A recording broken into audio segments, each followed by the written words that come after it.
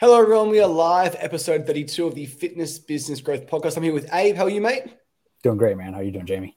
Excellent, mate. I'm really excited to have Abe. He's one of the most talented fitness closers I've ever met. Today, we're going to cover three massive topics. What is sales? How to get better at sales, and some sales myths. Cue the intro, and we're back.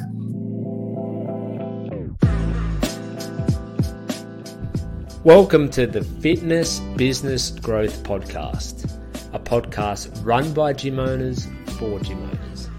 My name is Mitch, and along with Jamie, we are your hosts, and we will be discussing all the important things that you need to run a successful fitness business.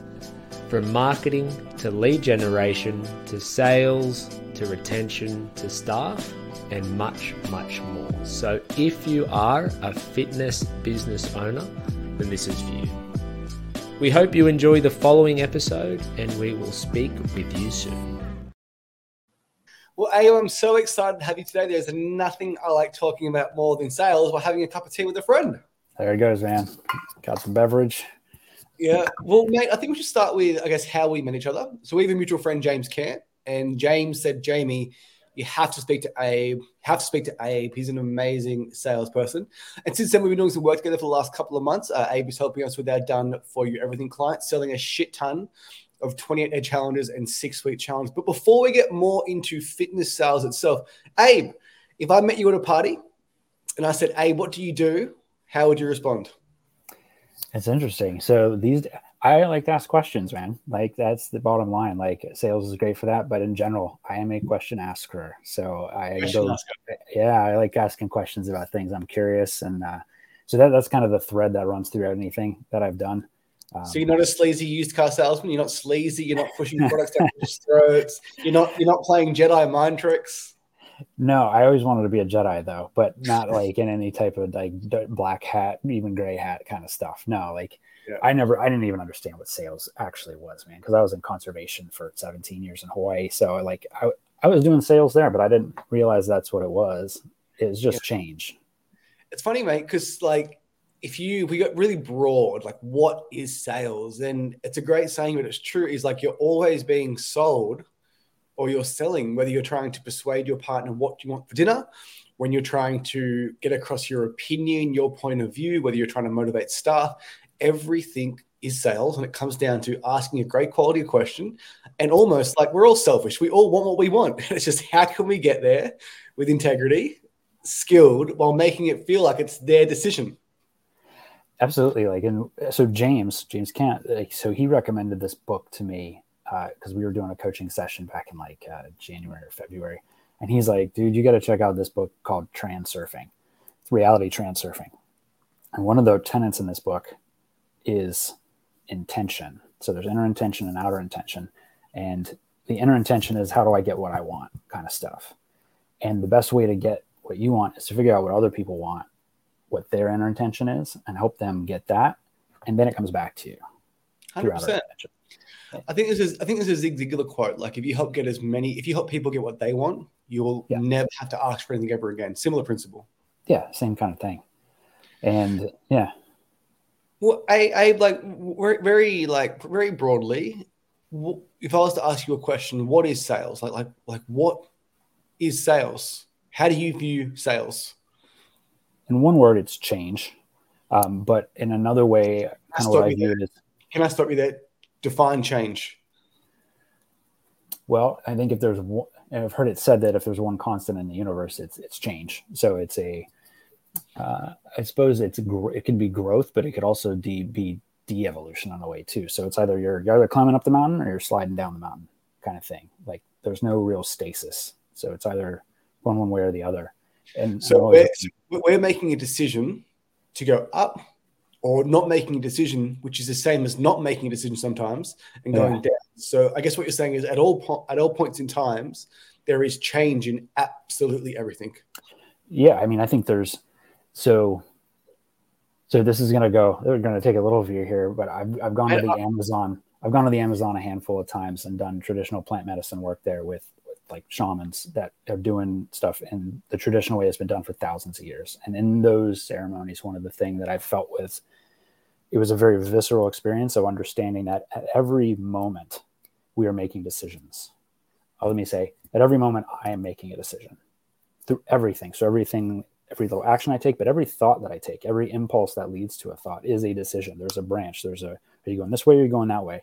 And all these micro choices, if you will, add up to take you to a different place. And so sales, what we do as salespeople, as sales professionals, which again, I did not understand for a long time because I didn't realize that I would like it, or because I didn't know what it was, is that it's leadership through helping someone else get closer to their desired state, if that's what they want to do. But we're there to help guide. So we're like Sherpas, as James Kant talks about. Like, we're Love that. mountain, right? Yeah. And so it's almost bringing awareness to those people. Let's talk about fitness in particular. Like the person that is staying up late, watching the episode on Netflix, going to bed late, they're not aware of it, but they've made the change to be a lesser version of themselves when they get 5 hours sleep. And that just leads into, okay, well, I'm tired. I need more coffee, more stimulants, more shit food. And that leads into an unproductive day at work. That leads to low self-esteem. That leads to watching Netflix again. That leads to 10 years of bad decisions and putting on weight. And that's where, like, for me, like, I know you've done some work with Jeremy Minor and EPQ, but that problem awareness category for me, Abe, is the most important thing. Just like making them aware that, like, hey, that you are making decisions. It's understanding the current state, right? And like so that's an interesting thing, because like diving into pain can open up Pandora's box with that too. Yeah. You can, because that's one thing that I've always been, is one of the gifts that I've had, is that people open up to me. Like I've had people tell me stories, like I'm just like, wow, that's like just some really amazing / intense things. But if you're actively trying to dig into pain, and even in fitness too, like I almost cried on a call last week, this woman, like, I mean, I wasn't looking for it either. It just like opened up, and it was heartbreaking, this stuff. And so I have to be careful digging into pain. So I try to build the gap to where they want to go from where they're at. Like I do want to find what's motivating them, but I don't just like start fucking poking in there. Like, yeah, it can go some places that I'm not equipped to handle. Like, Yeah. I've had tons of calls, where like we've had women like bawling their eyes out, telling me that they haven't been naked in front of their husbands for 20 years. And the way that we're viewed as sleazy salespeople, that's like an honor to hear that information. Like I've made that prospect feel that comfortable within 15 minutes. That they're telling me something that they may not have even told their best friend. And the ability to sell, the ability to create change is so beautiful and so powerful if it's done the right way. Well, that's where the integrity comes into the line, because there's an amazing amount of trust that people give us, because it is easier a lot of times to tell somebody that you don't know, that you've just met, just open up and start telling everything. Cause they're like, well, I don't know you. Like I can do that. See, I don't know you. I'm never going to see you again. It's easier to just tell somebody stuff than like tell your friend somebody that you're like, well, maybe you're going to judge me later. I don't know. So that's a responsibility, because we sell on responsibility and commitment. And that's a responsibility that we have when the conversation, there's a moment when shit gets real, right? When you're like, oh, things just got real here. They just really told me something real there. Yeah. That's where the conversation shifts. And then that's where it can start to really build the inertia to get them away from the pattern that they've been stuck in, right?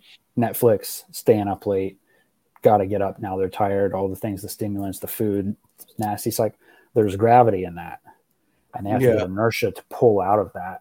And so those moments is where we can build that momentum to get out of that well. Yeah. And our job is to ask great questions to help them identify themselves, like, hey, like I am making a decision that is preventing me from making change, or I'm changing in the exact opposite way of what's aligned to my goals, days, and who I want to become. And I think where sales gets a bad rep, Abe, is people, especially gym owners, man, especially fitness online coaches, they tell people what they're doing wrong. You shouldn't stay up late. You should go to bed early. You should count your calories, count your macros. And if you tell someone, like, I don't like being told anything, right? Like, nobody does. Like, no one likes being preached to or lectured. So I would encourage other fitness business owners. One of the best things I ever learned, Abe, was from one of my mentors, AP, who probably taught me more about sales than anyone else. And it was just like, he listened to one of my call recordings, and it was a big mistake. And it was like, someone said, I need accountability. I'm like, yeah, you need accountability because of X, Y, Z. And he just said, Jamie, like, shut the fuck up. He said, ask that person, oh, like, accountability, like, what do you mean by that? And they will repeat back to them exactly what I was going to tell them. And then if you tell yourself something, it is so much more powerful, and it's their idea. Like, one of my favorite movies of all time, I'm a movie buff, 2009 Inception, Christopher Nolan. They need to put the idea in their own head.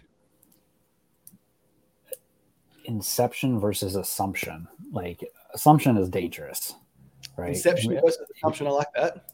Because you know what happens when you assume, right? You make an ass out of you and me, right? And it's just, hey, it's so easy to be like, oh, I know exactly what that means. Like, oh, I need to be held accountable. Oh, I totally know what that means. No, I don't know what that means for that person.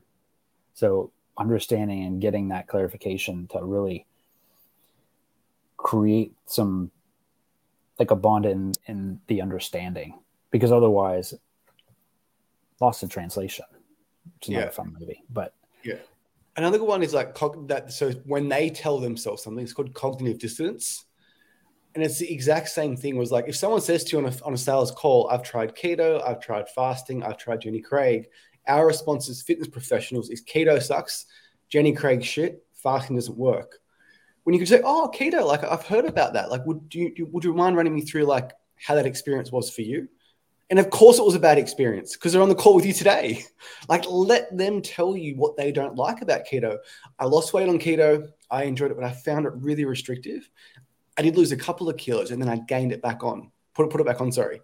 So then when you're pitching towards the end, you would bring it back to that. Okay, so our approach is sustainable because, as you mentioned previously, you did keto and you put the weight back on. So you want to make sure that you enjoy what you're doing, sustainable, so you can keep the weight off for the rest of your life. Like, it's just, you got to ask more questions. And not all questions are created equal too, because it's easy to go, well, like, why do you feel like keto didn't work? Well, if they knew why keto didn't work, they would have been able to fix it. And a lot of times, like, so, and that's one that I've played with. I've done both ways where I've been coached to dive into those type of things. Like, why do you feel like that? And then I've been coached in other ways to not do that as much. And I've noticed that's much more helpful, because a lot of times, again, if they knew why they've been failing, if they knew why the things hadn't been worked, they wouldn't be on that call in the first place. So that's a way to bring up doubt, and that can seed doubt that what we are offering at this moment might not work as well. So that's interesting. You've learned something new. Now, are you not probing in that area, or how do you broach that subject? I don't go into, one of the things that I like asking is, it's really about, what are you doing now? And like, do you feel like what you're doing now is going to get you to where you want to go as quickly as you want to get there? Or do you feel like you need to make some kind of changes? And I'm like, well, what I'm doing right now isn't working. I mean, I need to make changes. Sometimes they're like, oh, I need to make huge changes. I'm like, whoa, you don't have to. Like, you don't have to do anything. Like, why? Like, why make a change? It's going to be hard. Like, it's not going to be easy. And then they sell, and then they're like, well, I have to do it because of this, and I have to do it because of that. And then you're like, oh, okay. So now I can understand that person's, their reasons more, without, it's an invitation for them to actually express what they're actually feeling and what they're actually wanting, rather than feeling like they're being pushed down a path or pushed up a path. Because again, that's what you did then. Is said, like, why would you even change? It's going to be hard. Not a salesperson on earth would say that, because you're almost like, hey, let's take the phone and like go about your day. Like, you don't have to. Yeah, why would you want to do that? Like, and that's like, because that's something they're going to face. Like, because even if you do get them across the line, oh, well, yeah, you got to do it. They're going to run across that as soon as they get off the call. They're like, oh man, like, I got to do this. This is going to be hard. Like, I don't know if I want to do this. When they show up to the gym, second set of reps, like, they're going to be, why this is hard. They have to commit. That's why you got to sell on commitment and responsibility. Because if they're not committed in the call, and if they don't face that and make that choice, that micro choice right there, it's going to come up later on. So I feel like you got to really, like, you got to meet those little monsters like head on and challenge them, because they're going to be challenged later. So yeah. It's an interesting thing, right? Like if I hear sales calls all the time where people, they pick up on an objection. Like, I did this program before and it was really expensive. And you know full well that your program is more expensive than that program. And people will wait to the end of the call and they'll give you, hey, and you talk to my partner, when clearly it's probably a cost objection. When if someone says, hey, this program was really expensive, oh, like, tell me more about that. Like, how was it expensive for you? And they might say, oh, well, I had to pay up front when they wanted to pay on a payment plan. So then is it too expensive, or they just didn't like how they paid for it? So just, I cannot stress to any salesperson, ask more questions. As you said, don't assume anything. And even with that too, it's like, okay, well, it was expensive and there's clarification to do on that. Like, what do you mean by that compared to what? All those kinds of things. But at the same time, well, did you get the results that you were looking for with it? No. Okay, well, that's a different context on it was expensive and I didn't get the result. Or if you did get the results, and you're like, well, but was it worth it to get the results? And if not, like, what is it costing you to, you know? So if you're speaking to an overweight person that wants to lose 20 kilos and you had a magic wand and said, I can help you lose 20 kilos tomorrow, what would that person actually pay? Like thousands and thousands and thousands and thousands of dollars. And your program is that magic wand if you explain it in an elegant way which meets their needs. So quite often when that cost objection comes up, it's got nothing to do with the money. Don't get me wrong, logistical cost does exist. But like, if someone, especially like what we're selling, mate, like group gym memberships, like everyone on earth knows it's around that 50 or 60 a week mark. So cost should never be the issue. And what's it costing them to not make a change, especially in the long run? Because if you're having health issues, or if you're having, memories that you're not able to have, that they're not able to have with family, because they're like, I can't keep up with my kids. I get tired and I'm winded. Like, what is that worth? And so that's where it still comes down to commitment and responsibility, where it's on them to actually make those choices so that they can actually have those things that they want, and make choices to redivert resources if they need to, so that they can get the result that they're actually looking for. Because that's what it's most about. And if you care about your prospect and your goal is to serve them and you ask the right questions, there is a grave cost to them not being happy. And I think for fit pros out there so I used to struggle with A, but I used to struggle a lot with the why. And I used to struggle a lot really with the cost of inaction, because I knew I was going to evoke an emotion, but that was me being uncomfortable. And I took that into the phone call. And it's not about upsetting the prospect, but it's understanding that, like, hey, like, they haven't made a decision for 20 years.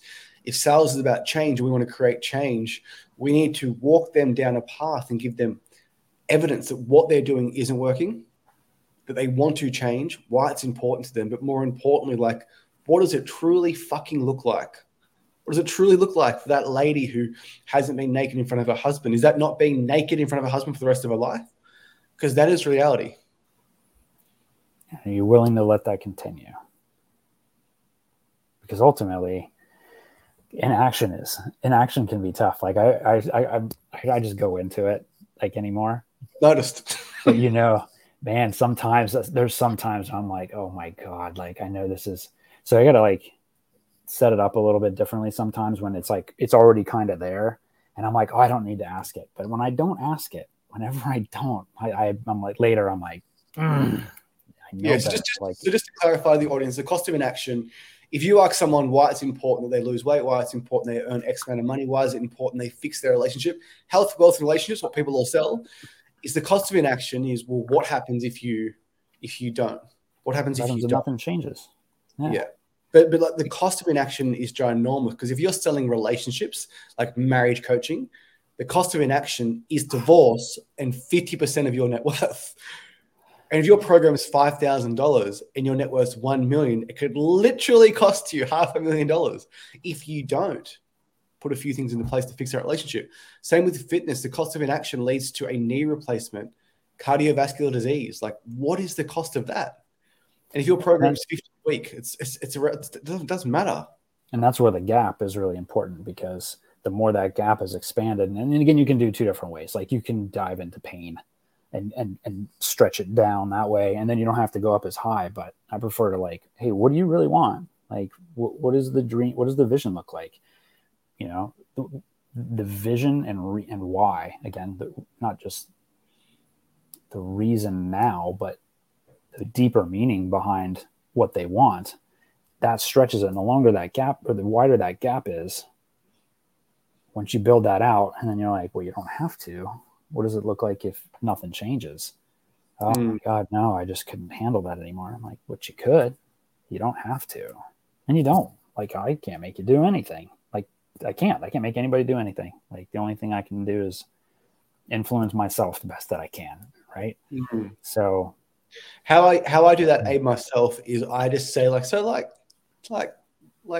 why bother? Like, why now? And I have a different tone where it's like, why even bother? Like, come on, like just keep going, keep doing what you're doing. Doesn't matter. Why now? And if you ask that question with the right tone, they'll almost get angry. Like, because I have to do it. And if someone says because I have to do it, and then you pitch your product, the price isn't going to be that expensive. And those are even times to push back even more. Because again, like, you don't have to. Do you want to? And they're like, well, no, I want to. Okay. Because even if it has to, that's still a pressure. That's still like, oh, I should do this. I'm like, stop shooting all over yourself. Like, so those are all things that we should be doing. To clarify, when you say commitment and responsibility questions, it's almost like they obviously buy with emotions, but along the call, you're giving them commitment and responsibility so they justify logically of why they have to do it. And more importantly, once you finish the phone call, results in less refunds and a higher adherence to them being successful in X program. Yeah, and at the end, it was like, awesome. Like, you just made, like, how do you feel? You just made a decision to actually, like, stop this thing that's been going on for the last 5 years that you haven't been able to get out of. How does that feel? And they're like, oh my God. Like, yeah, that is so important, right? Because we're not mind fucking anyone. Like, they are making the decision. We are just walking them down a path with integrity, with intelligence, with emotion, with care, with respect for their best interests at heart. Like, if you do a sales call and you hang up and think, I just pulled a fast one, you're a piece of shit. 2, you're not going to be in sales for long. Yeah, to even go back to the Amazon thing. I mean, that's like Jedi stuff. There's Jedi and there's Sith, right? There's the light side and there's the dark side. And that dark stuff, that always comes at a cost. And that's the case. We all know, like, we all have our internal compass. And I just know anytime I'm not fully on the straight and narrow, like, it doesn't feel right. Something doesn't feel right. And that creates, again, momentum that comes back and creates a balance that needs to be reset. And so it comes back upon. So that's where that integrity level has to be, like, really high for myself. Like, I just can't. Ugh.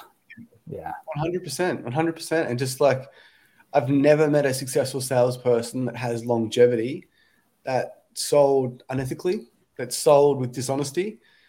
And even if you sell with integrity and honesty, but you're the fucking hammer, like I used to be, it is not an enjoyable job, and you will absolutely burn out if you're on the phone smacking people left, right, and center to get them to bend to your will. Like, you may make sales at the start, but you're going to burn out. The prospects, the worst thing is to Abe is, like, when you're a talented salesperson, you can outwit them, you can outlogic them, and you can corner them where they've got nowhere to go. You can corner them. Like, and then, like, there's that Mexican standoff at the end of the phone call where, like, so what are you going to do now? It's just not a good way to sell. And I speak about that because that's how I sold, like, 10 years ago, when that's what I thought sales was like outwitting them and having more conviction. Don't get me wrong, conviction is important, but, like, it's just not the right way to sell.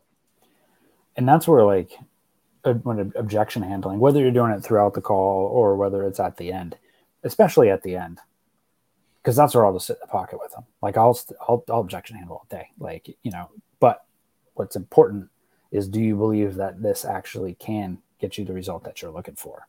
Yes. Okay. Why do you feel like it can? Oh, because you're going to do this for me, and you're going to do this, and you have this, and this is exactly what I was looking for. Okay. Well, in that case, and then if, hey, I got to do this, I got to go think about it, this and that, I will sit in the pocket with them and work, because objections are just problems. Those are concerns to be not to be handled, but to be understood and to be addressed with leadership through a process to get them to their result, because it can get them to their result. They told them all the problems. Here's the things that they're going to get if they solve their problem. Well, I want to help them get there. So now my job is to help them actually get through that difficult part of the climb up the mountain, the Sherpa, right? Hey, this is the tough part, man. Like, it's steep and you're like, oh, I got to get across, and you got to shimmy across the edge. And so how can we do that? And so just buying into their fear of change, because change is scary. We're humans, right? So we're always, there's the mixture between, we always want to be growing because we don't like being stale as a species. We want to grow, we want to explore, we want to develop, but at the same time, unknown is scary. So there's that double edge. And so having that leadership to help somebody through it is really satisfying when you get through it. 100%. And like, I remember when I was selling high ticket fitness, like 3,000, 3,500 plus, you complete the sale, they pay in full, that money's gone. They sign the contract. Like, how do you feel? And when they say, I'm really excited, I want to thank you so much for helping me, I wanted to change Rail, it really is an amazing feeling. You're having that transformational experience with them on the phone. And we spent for 26 minutes now, Abe, on answering one question: what is sales? And I like that word. It is change. And it is asking skilled questions to get someone to change, either make a good decision, stay where they are, or move backwards, because there is no other option, because change is always occurring. Those crossroads, and we're all at different crossroads all the time. So it just comes down to, the quality of the questions that we ask others, but also the quality of the questions that we ask ourselves. So it's the quality of the questions that I ask myself as well. Actually, I think it's a Tony Robbins quote, like, the quality of a question is the quality of your life. And if you ask a question, how can I earn $1,000 one month, or how can I earn $20,000 one month, you're going to come up with very different answers. And it requires the same amount of effort to answer that. Yeah. And even that's just like a level of, again, like level of courage or a level of fear to ask like a bigger question or a smaller question, when ultimately you're still going to have to put in work. So, sometimes the bigger goal is easier because so many people do shoot for smaller goals. So it's actually more crowded in the smaller goal region. 100%. So my goal, Abe, is to be one of the best fitness business coaches in Australia. There's probably 3 of them, and I want to be in that trio. That is my goal.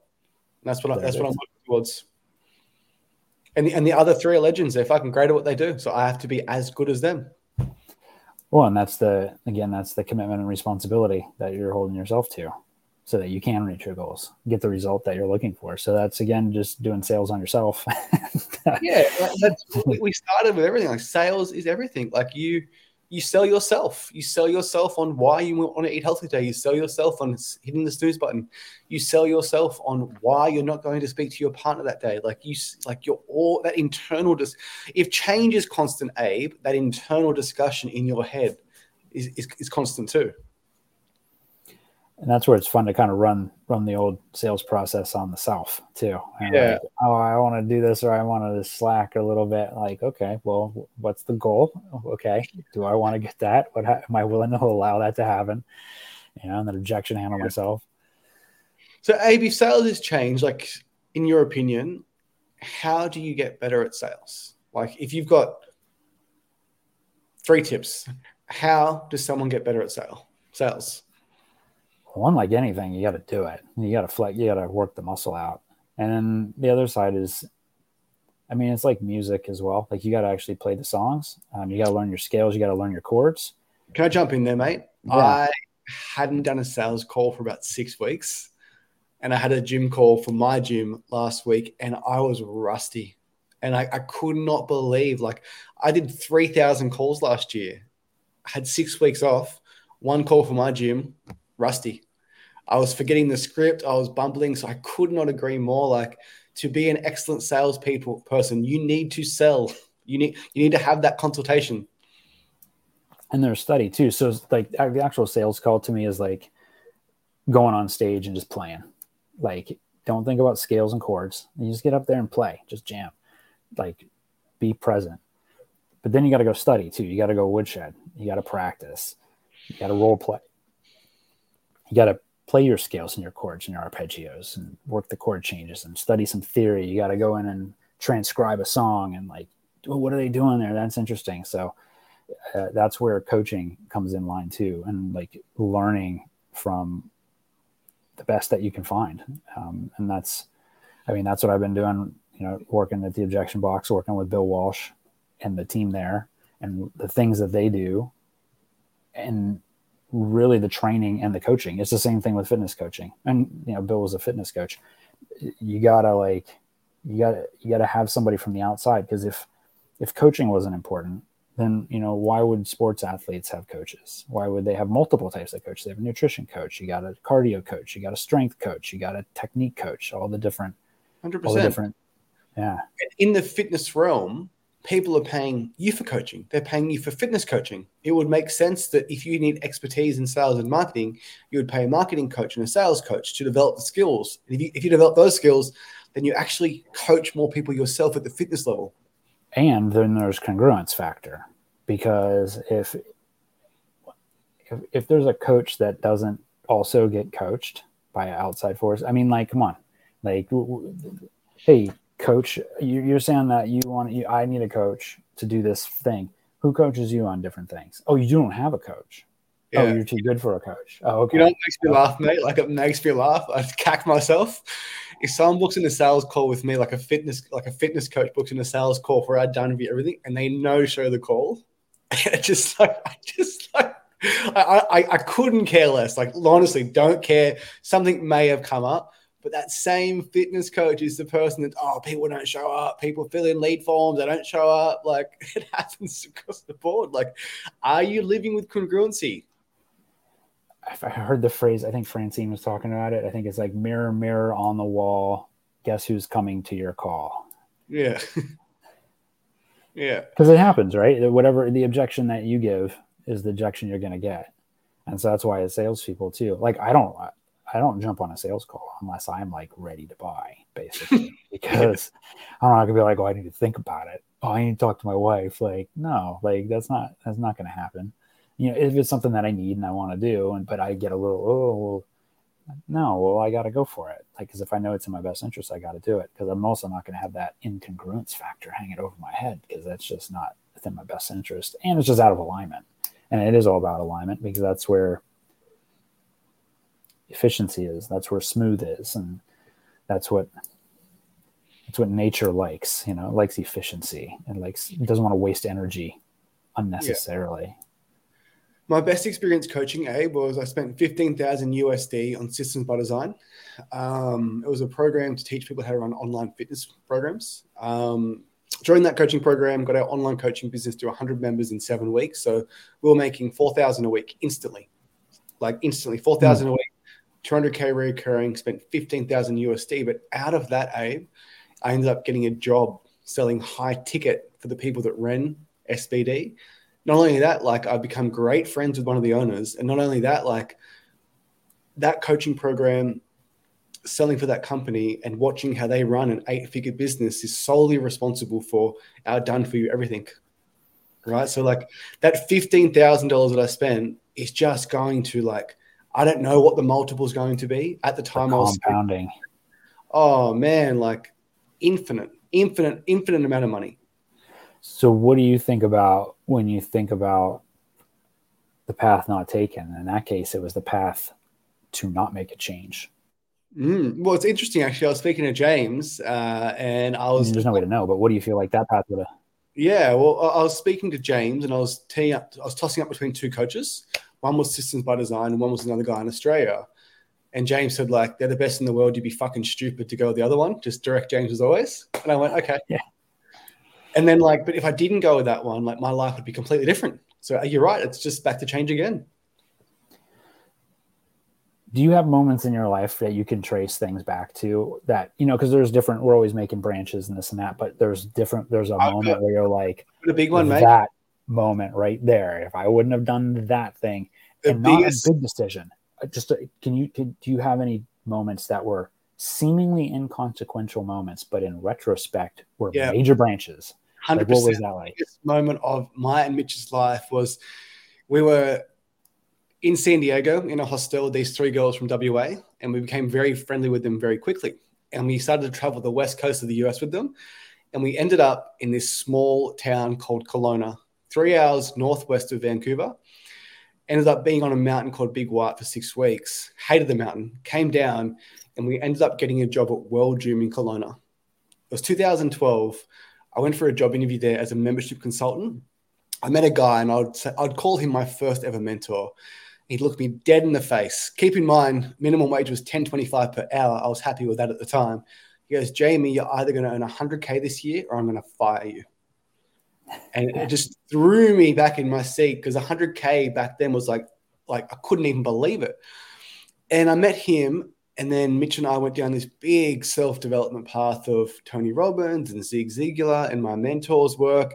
And it changed my life from like partying, drinking, smoking, doing all the wrong things to, okay, like I want to achieve X, Y, Z. I need to start putting X, Y, Z in place. So that was probably the biggest moment of my life, was just somehow ending up in Kelowna at World Gym to meet this one mentor.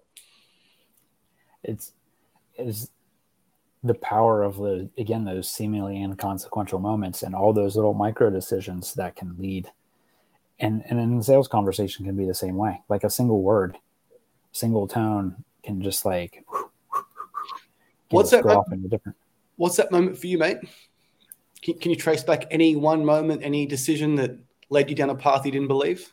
There was one. So I was a bike tour guide, and so on Maui we'd go to the top of the mountain for sunrise, and then coast down bike cruiser all the way down to the ocean every day. So I was doing that, but I would get up at like 1 a.m, and so I was always tired. And there was this night where this guy's like, "Hey man, like come over to this, like they're showing a movie outside in the backyard and all this stuff." I was like, "Oh, I'm kind of tired. I don't know if I want to go do that." So I went there, and because of that, I ended up meeting a whole branch of people that led into my conservation career. Like I wouldn't have. It's just everything, basically everything. Because I went on a Friday night, I didn't go, "I'm tired. I'm just going to go to bed. I'm going to go to that party." Boom. Whole offshoot from that, because of the people that I met there, which led me to the other people, which led to the things, which led to the things. Unbelievable. Just I'm too tired. Because how many times did we hear that on fitness calls? Yeah, I'm just too tired, so I don't go to the gym that day. Yeah. I think combining with those meaningless moments that turn out to be major events in our life that send us down that pathway. This is a big moment, actually. I'm not sure if James actually remembers this, but so I met James through fitness coaching. I wanted to lose 10 kilos for my 30th birthday, and I paid his coaching, not cheap. And James didn't set up my direct debit properly. So he was coaching me for 12 weeks. And I hadn't paid him, and he didn't realize. I didn't realize until Mitch said, "Hey, mate, like I'm going through our taxes, bookkeeping. Have you paid James?" I went, "Oh, yeah, I think so." And at that point, I end up calling James, "Hey, mate, I owe you money. Here's $1,200. If I was a fuckwit, if I didn't pay him that money, if I blocked him on Facebook, blocked his phone call, it wouldn't have led to joining SBD.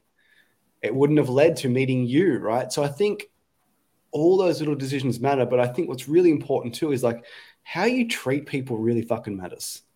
Like how you treat every single person that you meet. And just by doing the right thing, going back to selling with integrity, like treat people the same way that you want to be treated. And I think it comes back around. And that even goes back into how you treat yourself, like how I treat myself. Because one of the things I've kind of found is like the people who treat other people shitty, they treat themselves shitty first, right? 100%. And so being kind to ourselves and being compassionate with ourselves, which again is the thing that comes up on the calls. Like when women are like, "Oh, I just hate myself." I'm like, "Whoa, easy. That's a strong word there." Like, what do you mean? You really hate yourself? Like, yeah. What do you mean you hate yourself? Like, what's going on there? And so having that integrity again, having that congruence within ourselves allows us to then kind of broadcast that out into the world, which then brings it back. So it's that same aspect where it still comes down into sales, doing that's the first rule of sales, do what's in the best interest of the client, or rule number one. 100%. 100%. It's interesting that moment, mate, you mentioned about like, what was that moment for you? And I knew it instantly. I knew what it was. So I've thought about it. I haven't actually consciously thought about it, but subconsciously I knew what it was. Right. So I think, what were those moments that led you to meet your partner, that led you to your career, that led you to having a family? Like it's all just amazing how it all comes full circle. But that I remember like that. Oh man, like just the chances of us. So me and Mitch actually bought an RV and we were driving to Arizona. We're going to the college just for one big fuck off party. We were like 23. Nice. Yeah, probably. We bought this RV for like $1,500. Got us just out of San Diego. I was driving on the wrong side of the road. It broke down. And we ended up going back to the hostel that we came from. And it was $10 all you could drink. I showed them. And those 3 girls from WA that we traveled with were still there. And if that RV didn't break down, if we weren't in that San Diego hostel, we wouldn't have ended up in Kelowna, wouldn't have worked for World Gym, wouldn't have learned so much about sales and marketing, which just led down the path of self-development. And that's that lesson of things are working out, even when, oh shit, the RV broke down. Hey, things are working out. Things are working out. This is the lesson that I continually have to learn and remind myself of, like, especially when bad things happen or seeming, things that are undesirable or like tragedies and things. It's like, that's when it's challenging to say things are working out, because good things will come of it. And unfortunately there has to be, like all life is suffering, as Buddha says. So it's about how for myself, again, speaking for myself, it's about how I walk through that myself and lead myself through that, so that then in the context of sales, I can help other people walk through that themselves, especially if you get on a call and shit gets real and they're suffering 100%. Right out of the gate, right? So we've covered, we've gone very woo-woo on this podcast, but we've covered what is sales, how to improve at sales. So for you, it was just continually getting better, continuous coaching. For me, it's listening to call recordings of myself and others. But the third pillar, and I think it's going to wrap this up beautifully, is the myths of sales. Because everything we discussed today in regards to what is sales, if a typical salesperson were listening, that they would think those guys are crazy. They don't know what they're doing. They haven't been doing the ABCs, always been closing. Yeah. So, what do you feel like are some of the myths of sales? Because before we went live, I told you that I saw my my in-laws on the weekend, and I am, call it embarrassed, call it not open about my love of sales due to what they think sales is. Yeah. What are the myths of sales? That's a good question. And I guess I kind of have a little bit of that thing too, because I haven't had a whole lot of opportunity when people are like, oh, what are you doing now? I'm like, oh, I'm in sales. Like, I haven't had that hasn't been my answer. Like, because I don't feel like that word encompasses what we do with what I think people think that means. But I guess, what does that mean? I feel like ultimately it's hey, you're going to try to make me do something. Hey, you're going to try to make me buy something. What are you trying to sell me? You're trying to pull a fast one. You're trying to get one over me. Yeah. So again, like dark arts, manipulation. I think that's a big word. That's actually it. That's it. Salespeople are manipulative. Yeah. So, that's probably the biggest one. And so that's where it's nice on calls when people are like, hey, thanks for having a conversation.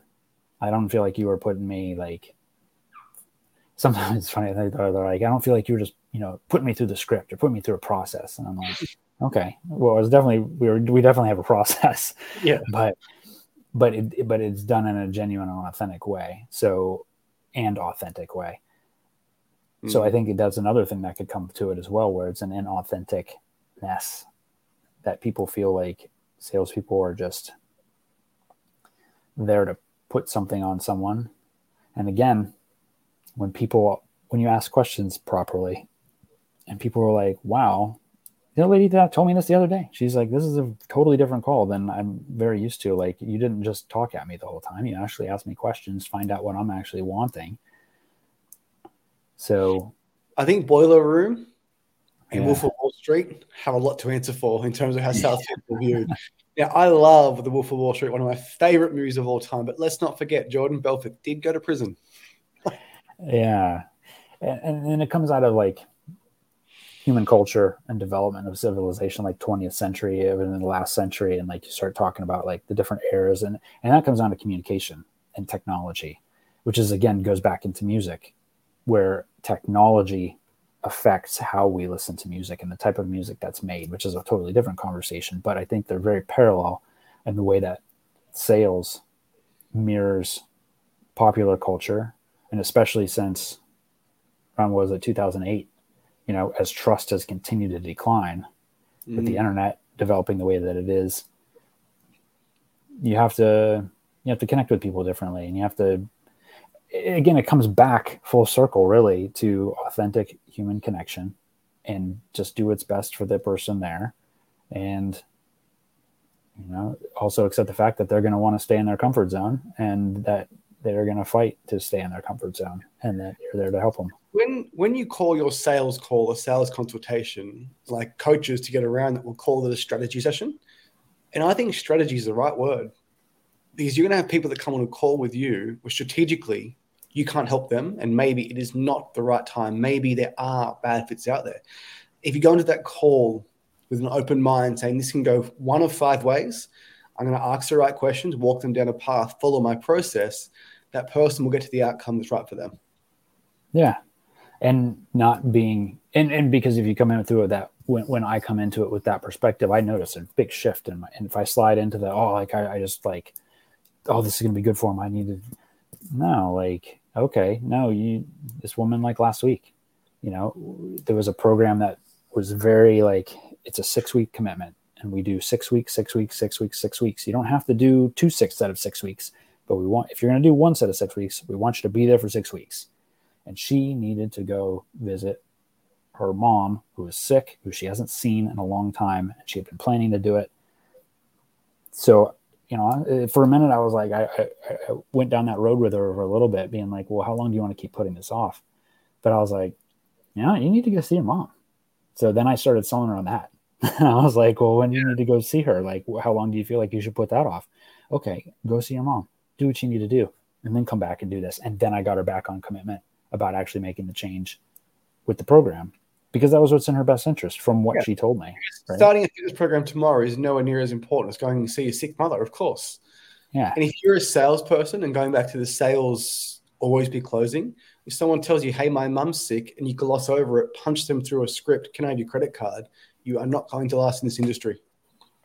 It's just not good. And then plus we all know, like, in our own subconscious is going to pick that stuff up, and you're going to start sleeping like shit. Like, you're going to start making poor decisions for yourself, and like all kinds of other things. You want to see your mom? Yeah. Like, you gotta, again, just the congruence, integrity. It's all really important. So, because otherwise, like, what the hell? So. Yeah, you're the 5th high-ticket closer I've had on this podcast, Abe, and they all say the same things in regards to it's just about having a conversation. And I'm going to keep having high-ticket closers on this podcast so people realize it's just about having a conversation and caring about the prospect, genuinely caring what is the best outcome for them, having a conversation, getting to know them, and hopefully, if you do your job right, because you know that your product can help them, they will make the decision to join. You're not shoving it down their throat. Yeah. And then that's fun. It's a good time. It's great when they're going to make a change, and, they're going to go get the result. And then you watch the results happen, and you hear back, and they're like, oh man, that's just like the best.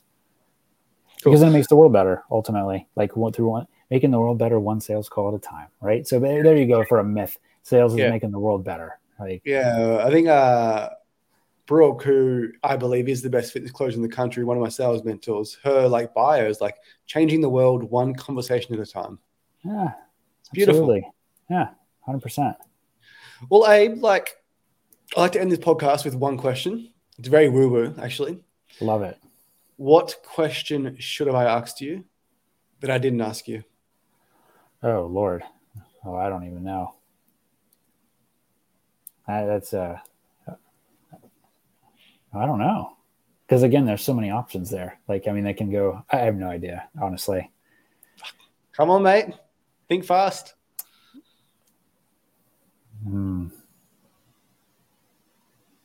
I honestly don't know. Seriously. Like, all right. It stumps everyone. Yeah. It stumps everyone. All good, mate. Well, I really want to thank you for coming on the podcast today. I appreciate it. We've covered a lot about sales, making choices, decisions, life. Thank you so much. Abe, have a lovely, lovely day, and I'll talk to you later. You as well. All right, Jimmy. Cheers. Cheers.